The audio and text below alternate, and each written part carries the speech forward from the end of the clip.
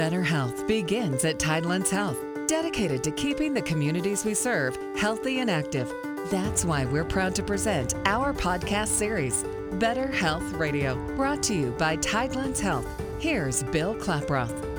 Chronic conditions like diabetes and high blood pressure don't take a break during a pandemic. Accidents and injuries still happen, and cancer still spreads. It's important that you continue to see your physician and get needed medical care. Delaying care too long can have severe consequences. So let's learn more with Dr. William Epperson, a family medicine physician at Tidelands Health. Dr. Epperson, thank you so much for your time. So what are some of the risks of delaying needed medical care? Yes, we must understand that essential healthcare services are very important for patients. Last year in America, we spent over $3 trillion on essential healthcare services, and that did not just go away because of this coronavirus issue that we're facing. Many patients are missing much-needed healthcare services that could prevent very bad consequences. As you may have seen on newscasts showing that patients that could have had an early stroke managed to prevent problems, and many are dying or having permanent issues related to missing that opportunity. Many are having heart attacks, they're having delays in cancer treatment, diagnosis, and also, very importantly, in other infections. And so we're having much suffering and much deaths that are greatly increased because of lack of access to health care, because of so many reasons related to this virus in the communities. Right. So people are concerned about seeking medical care because of the COVID-19 pandemic. So is it safe to return to doctors' offices? We know at Tidelands Health it is certainly safe to return to our services. We've set up a program we call Safe in Care, and we are delivering care very safely. We carefully screen our patients to make sure that those who may be having COVID-type symptoms are being evaluated in appropriate areas, many times outside within their vehicles, whereas those who need essential health care, we can set up safe environments for them to come in and receive their care. And so, yes, at Tidelands Health, it is safe to come in. In fact, it's much safer to come see us than it is to go to the grocery store. That's exactly what I wanted to ask you. Because of the Safe in Our Care initiative, people shouldn't be concerned about exposure to COVID-19 when coming to seek medical care. Yes, if you're coming directly to my office to see me, you're as safe as you can possibly be. As you come into our facilities, our offices, our imaging centers, our surgery areas, our emergency room, we have mastered this. We are the ones that are controlling and treating COVID-19 spread and management. We're the ones that know how to prevent it just as well.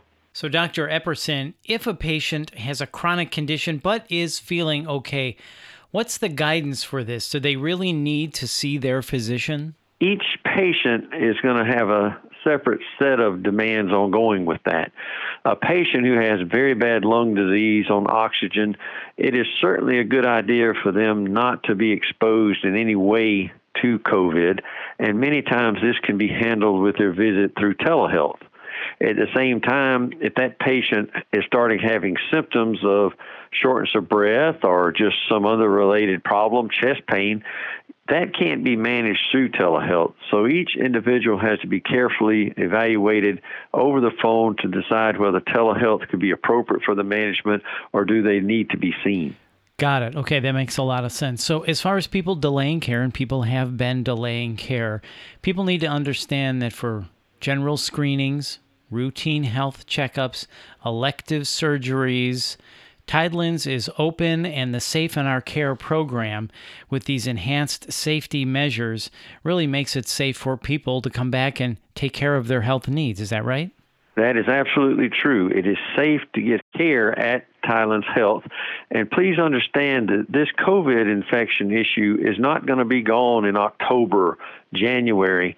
This is a very long-term issue, and the sooner we restart back to normal essential healthcare services, the more we're going to do to prevent people from dying and to greatly reduce the chances of the disease causing a lot of health consequences. Right. And as we wrap up, Dr. Epperson, thank you so much for your time. Any final thoughts for us?